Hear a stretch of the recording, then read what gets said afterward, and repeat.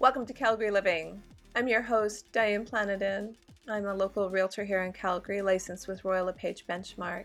And today's community spotlight is on Inglewood, the first settlement in Calgary, that being Fort Calgary, located right along the Bow River. The settlement has some beautiful, beautiful attributes which you can wander around and see a little bit of Calgary history on your own.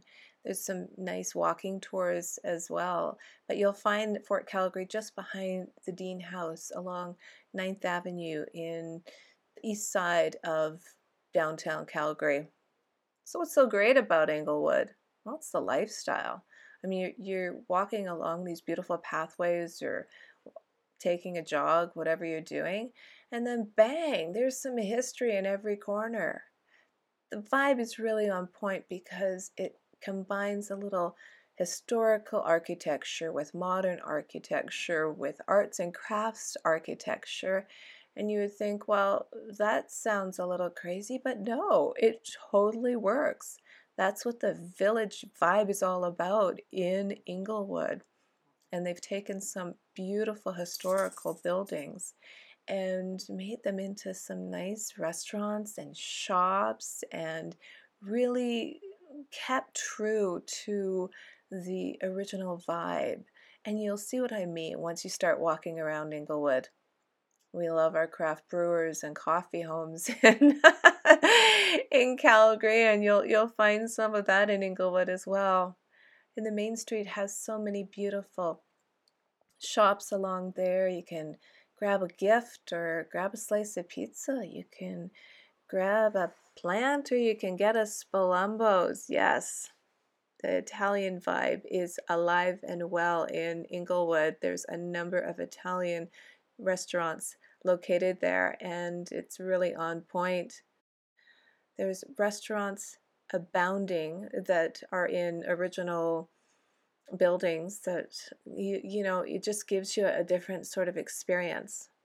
But what I really love is the community gardens, the architecture, and there are some pretty cool sculptures, artwork outside, just smattering around Inglewood.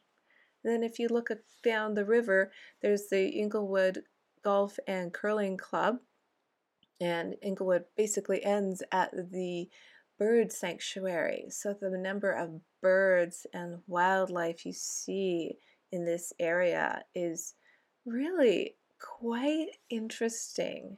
And depending on the time of day, I mean, you can have thousands of birds on the water.